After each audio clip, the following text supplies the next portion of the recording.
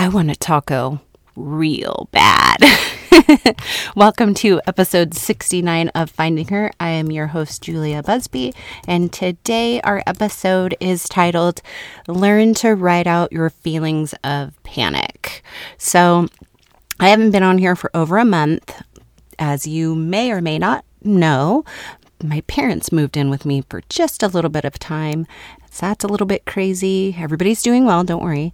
And I am closing out the end of my high school teaching contract, probably during the worst time you could ever be a teacher. So I'm really, really looking forward to taking a break in the summer and relaxing and really de-stressing. So I want to tell you too that I had an epic fail about 2 weeks ago. I recorded this episode.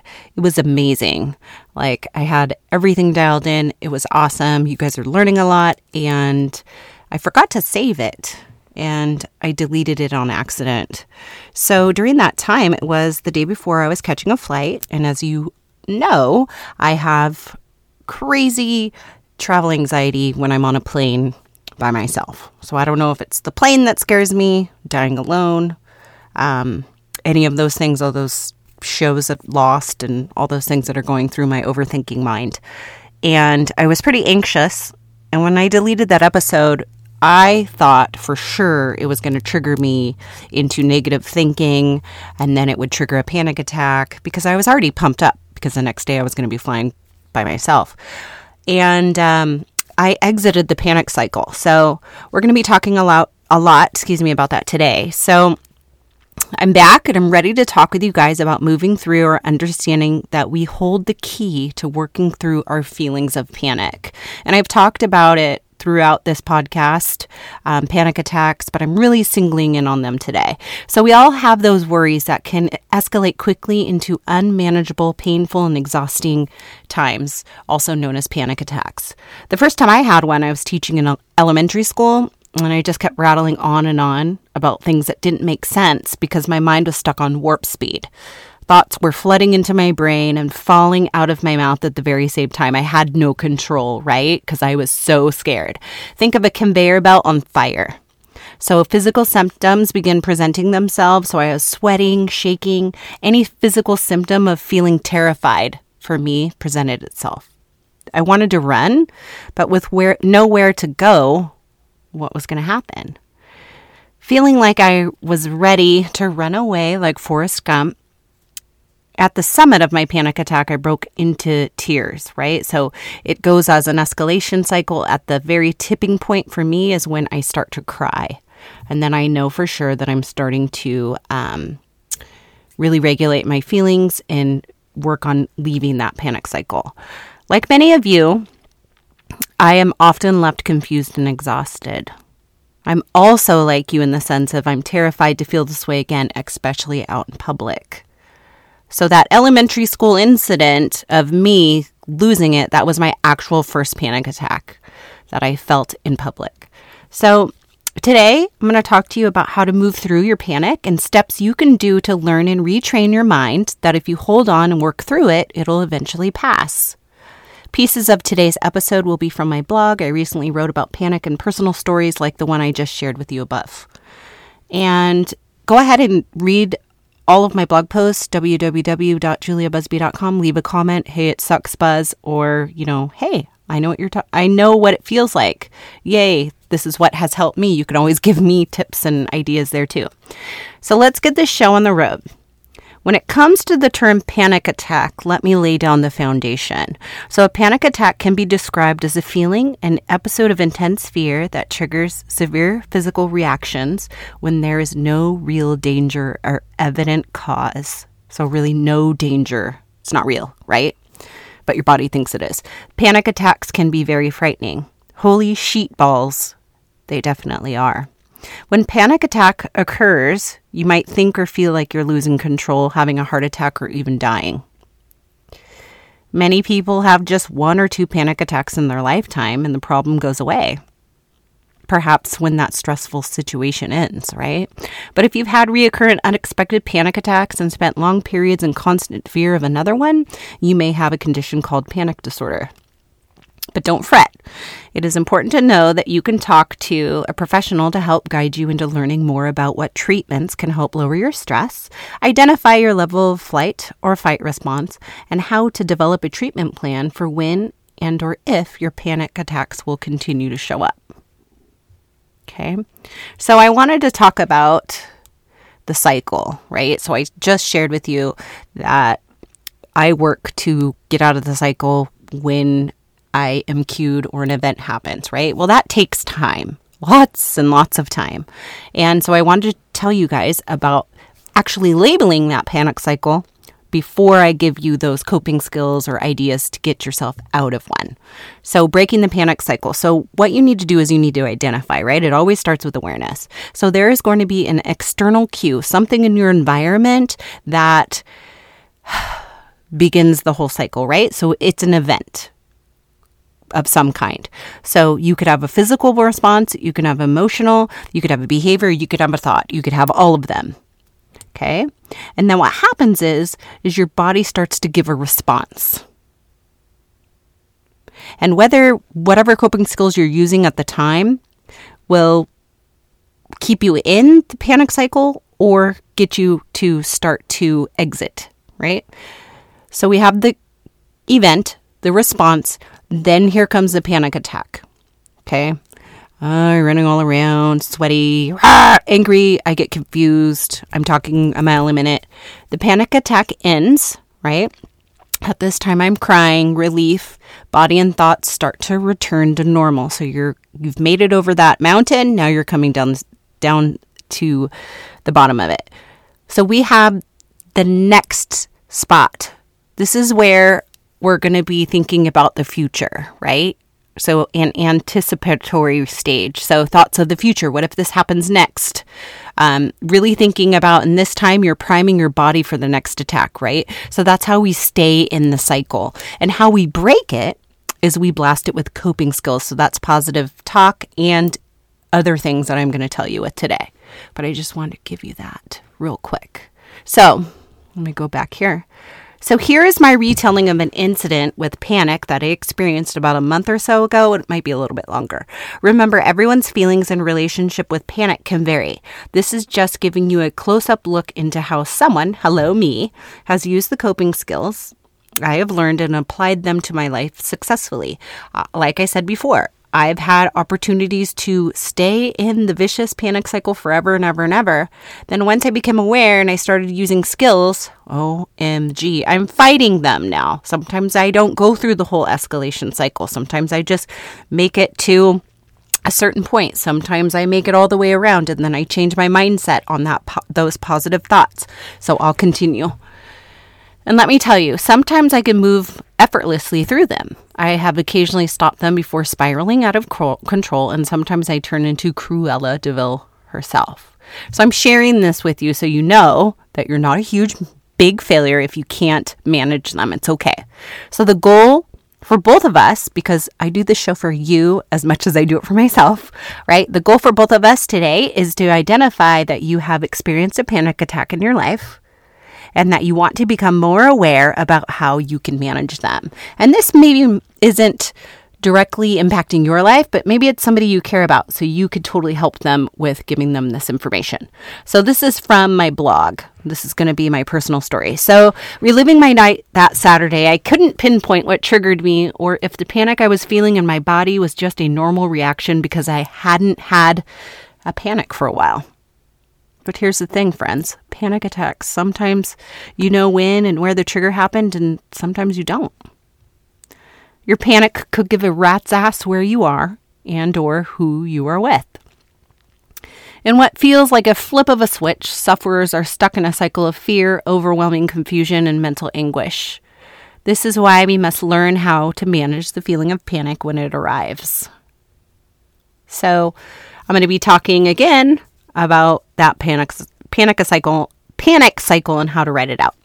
So I'm thinking in my mind at this time, was this some sick test my mind was placing upon my feet to see if I was capable of owning my anxiety and remaining in the driver's seat of my struggle bus? So remember, I talk about that. We want to stay in control of our emotions and our feelings. and our mental illnesses. So we want to stay in the driver's seat.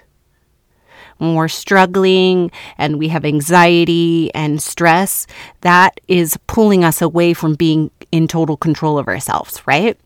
So we need to focus. I am aware. I need to stay in the driver's seat. To manage my uninvited panic, I begin to pace around my living room while invoking my right to start box breathing. So that's going to be the first coping skill. I do this every single time.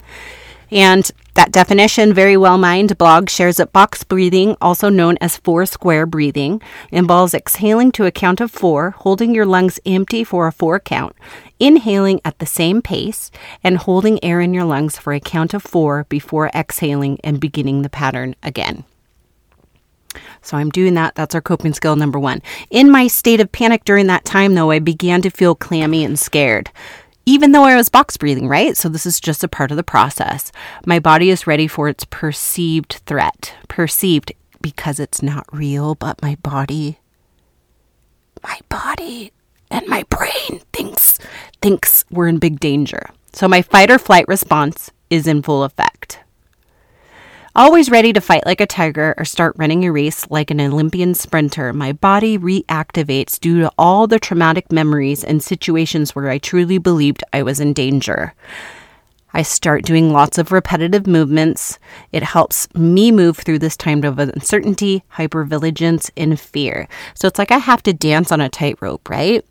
Like, if I keep doing my box breathing and I'm remaining calm, even though I am having physical symptoms and I'm really scared, I need to keep focus and I need to move, right?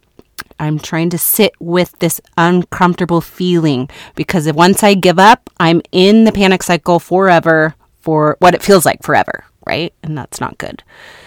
Focusing on my breath, I start a coping skill number 2. I begin to ground. Grounding keeps me in the present and helps fight off the intrusive thoughts that often send me into the never-ending spiral of overthinking. And I love to sleep, and I also love to overthink. And when I'm panicking, that overthinking turns into a spiral of doom. When I'm just overthinking in general and not escalated, I tend to think of who made this, it's like this philosophical thinking, right? I can't stop thinking and I keep thinking and thinking and thinking. Yeah, right. Okay. I can't go on anymore. My grounding technique is simple. I begin to count each toe on each foot. With each toe I press into the ground, I count slowly. 1, 2, 3, and so on. I often move to my fingers and press them against a surface when I count out each one. So kind of like when you were a kid and you counted with your fingers and your toes. When you were adding up, subtracting, it's like that. 1, 2, 3. That's a coping skill number 2. If panic continues, which I'm telling you, sometimes these things work and sometimes they don't, I will begin identifying things in the room that start with the letters of the alphabet. Okay, so you could either go backwards or you can go forwards. So A, and I'm looking around to keep me in the present. That's my goal. Stay here in the present because we can't be thinking about the future and we can't be thinking about the past because that's what's giving us so much uncertainty and that's taking away our power, right? So these exercises and grounding techniques can be different for everyone. You just need to keep practicing and it will become easier. Really, we talked about our brain being a muscle and going to the gym. This is the same thing. I continue to panic. And although I remained present when counting my toes and fingers, I still became overwhelmed with that fear. And that's what I have a hard time with, especially with PTSD. I'm always scared, right? Another way that I deal with moving through a panic attack is by deep pressure. Deep pressure offered through a big bear hug, wrapping myself tightly in a weighted blanket, 20 pounds from Amazon, that's not an ad, and or pushing up against a counter or wall. Any of these options have worked for me in the past with incorporation of that box breathing. Again, I have taken coping skills singly. I've tried XYZ, and the grounding and the box breathing and the deep pressure have always worked for me, sometimes singly, sometimes 3 times in a row, sometimes simultaneously. So at last, I was able to get the heart rate down while feeling relief from the fading feeling of fear. If it continued, I would have pulled out the big guns and requested that my partner get a bag of frozen vegetables, a bag of ice or an ice pack, or had him prepare a large bowl with ice in it to submerge my face into. You can also go to like a sporting goods store or Target and look for those ice packs, those emergency ice packs that you kind of use for your kids' sports, and you can break them and then they turn ice cold. I would say have a few of those in your purse or your desk at work. Be prepared. Put them in your glove compartment. You just never know when you're going to need one, and that would be amazing. I'm serious. I was and will always use a cold plunge if all the other coping skills fail. And this was like awkward to do at first, but it's such a good coping skill, and I'll tell you why. It is proven. So plunging my face in cold water has never let me down. So I researched this and would like to share that your heart rate can lower by 10 to 25% when you introduce your face to cold water. And further researching it, I was able to find somebody else's blog post about managing your panic that immersing your face in ice cold water stimulates the mammalian diving reflex, an innate physiological response that we share with dolphins and seals. Throughout evolution, mammals develop this reflex to survive with little or no oxygen underwater. This reflex works through special nerves in the face, which send a message to the vagus nerve, which in turn instructs your parasympathetic nervous system to calm down. It slows down heart rate considerably and increases one's chances of survival. So we talked about the vagus nerve and the brain gut connection not that long ago, maybe 3 episodes ago. So if you haven't heard that, please go back and listen to that. Full of amazing information that you can learn about the connection between your brain and gut.